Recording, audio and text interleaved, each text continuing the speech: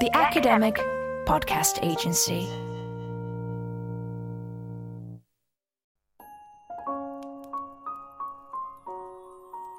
We here at the Whitetail Stories podcast love you guys. We are so happy that you're part of this journey with us. And as a special holiday bonbon, we want to offer you a story that we made together, which has been sat in the vaults, which comes out just at this time of year. It's a story called The True Tale of Christmas. And thank you for investing your time and your ears with us. It's been a pleasure to have these conversations. Merry Christmas. Happy Hanukkah. Happy holidays.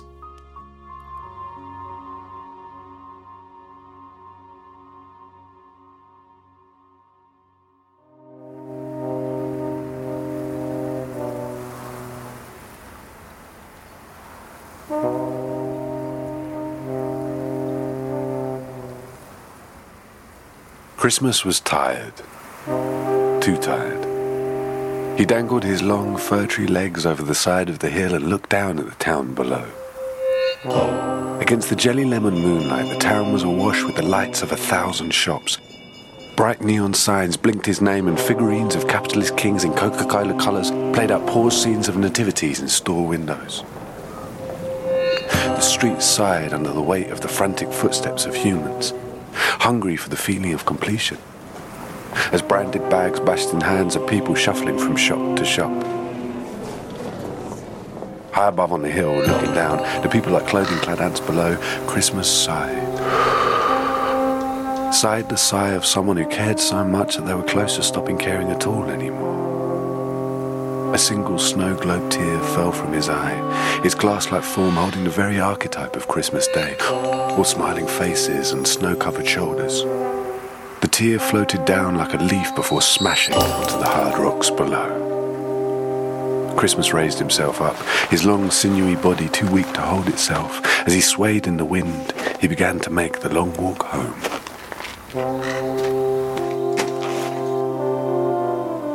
You remember when it happened, you know, the changeover. He'd watched so many of his friends fall by the wayside, the traditional holidays who didn't fit into whatever calendrical system was currently in vogue, the hog holidays and the kings for a day, adapt and survive.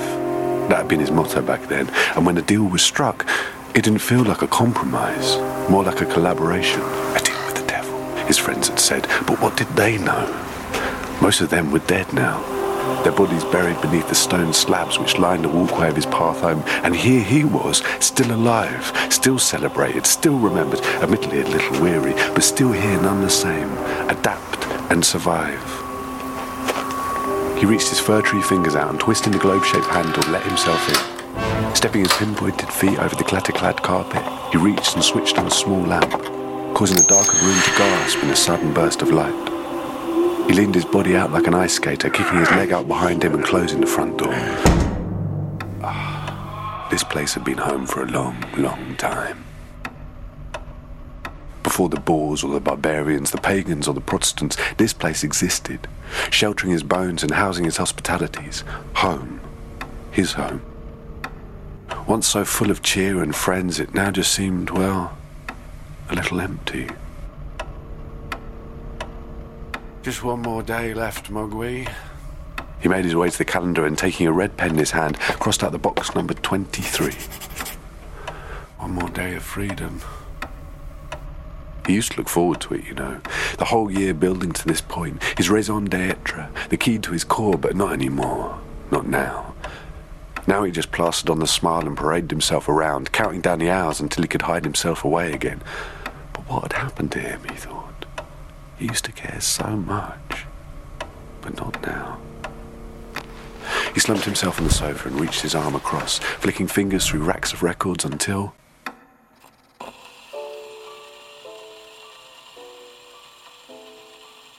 It used to be their song, his and Winter's. They were inseparable back then, the laugh of all ages. That was back when he was just a feast, a 4-day feast to celebrate the solstice. That was what was on his business card, and he was happy.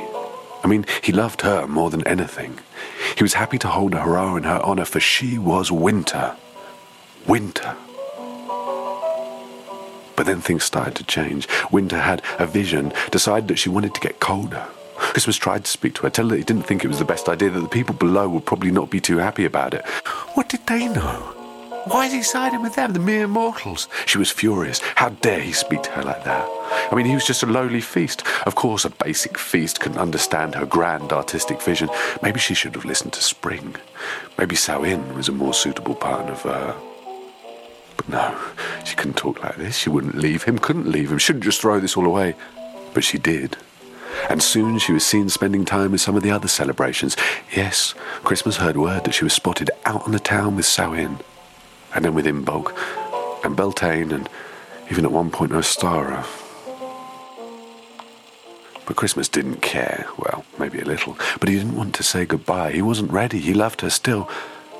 So he started to buy her gifts to try and win back her affections. Bears, bowls, balls, brooms, but she didn't care. Take me back, let's try again. It'll be different. You?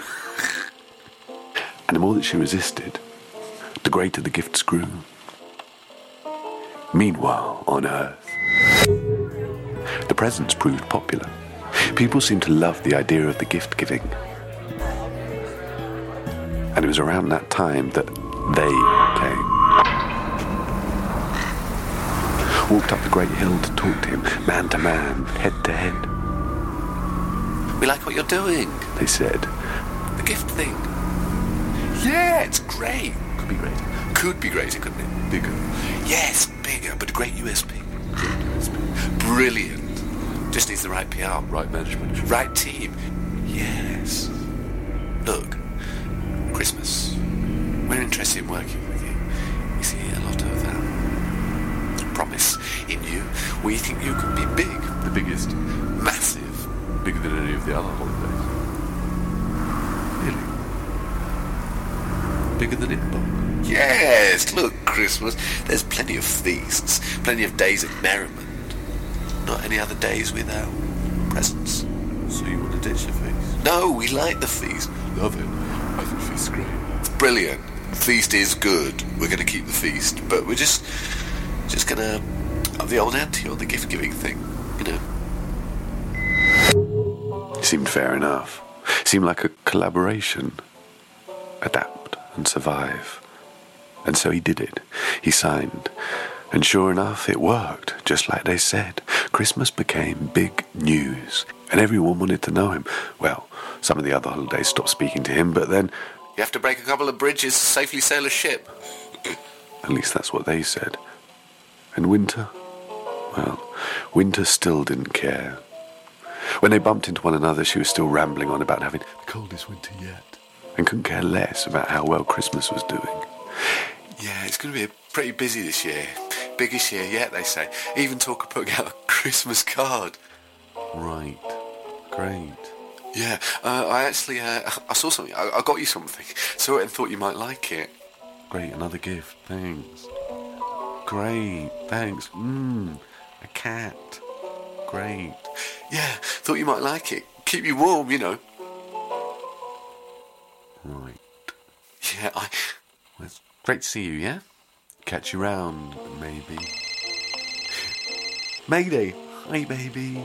Yeah. Yeah? Yeah, in a bit then. Okay. Bye. Nice to see you, yeah? Catch you round. Wait, you've forgotten the cat. Keep it, eh? My gift to you. Great, thanks, but... So he locked himself in his house. Just him and Mowgli. Yeah, who needs seasons anyway? I mean, he was Christmas. Besides, he had a lot of important meetings, a lot of planning. I mean, he had sponsors now, a lot of money behind him, yeah. Best that you focus. It was for the best. For the best. Christmas looked around him. The candlelight cast over the faded furniture. The empty room filled with framed photos of celebrity handshakes and piles of plastic paraphernalia bearing his name. The cards, crackers, calendars, and now in this light, it all just seems so distasteful. So horribly distasteful. He picked up a packet, a cheap plastic doll draped in fake red fur and a cardboard covering coated in his name. Was this it? Was this what his name had become? Some hollow holiday full of cheap chintz for children to choke upon. A money-making machine for them.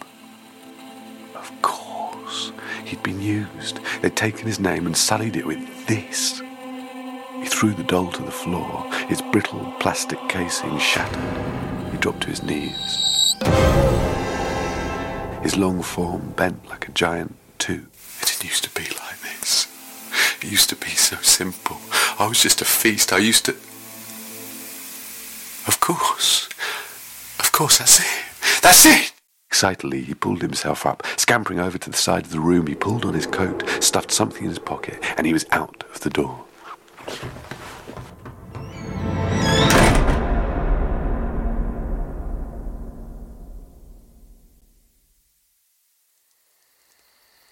Would you like to hear the true story of Christmas? Yes.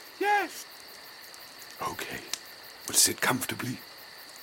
In Christmas time, once time of treats, there was a man who cared not for sweets, and nor for gifts, big or small. But he wanted to collect them all. He wanted to collect them all. So into homes he snuck at night, upon his head a pair of tights. And under trees all dressed in lights, he began to collect it all. He began to collect it all. From house to house, from home to home, a knitted scarf, a mobile phone, a crying doll, a DVD, a voucher for an MP3, a card with kisses, a moped wrapped, a curl-up fish and a flat-peaked cap, a hoverboard and a game of jacks. He began to collect it all. He began to collect it all. Till in few hours, nothing left. 1 trillion homes were left bereft. And in his hands, now truly blessed, he had collected it all. He had collected it all. And in the land below, children cried, and women sobbed, and grown men sulked, all of them robbed. Of all they wished for, cared, and slogged, someone had took it all. Someone had took it all. So in cold blood they left their homes, with guns in hands and solemn tones, and without words they walked alone, to kill who'd crossed them all, to kill who'd crossed them all. But high on hill above, not scared, he hid each gift that he had there, and cries below to him were just air, for soon he'd end it all, for soon he'd end it all. And sun soon set. The searchers were sunk, their anger turned to tired and drunk, and food was cracked out and bottles brung, to try and soothe them all, to try and soothe them all. And where once weary, words began, of memories of past, of man, of times when home was where the family sang, when home was heart for all, when home was heart for all. And soon gifts seemed like nothing special, when fires and friends revealed their revel. For how could a gift ever be level with time spent with all, with time spent with all? Again! No.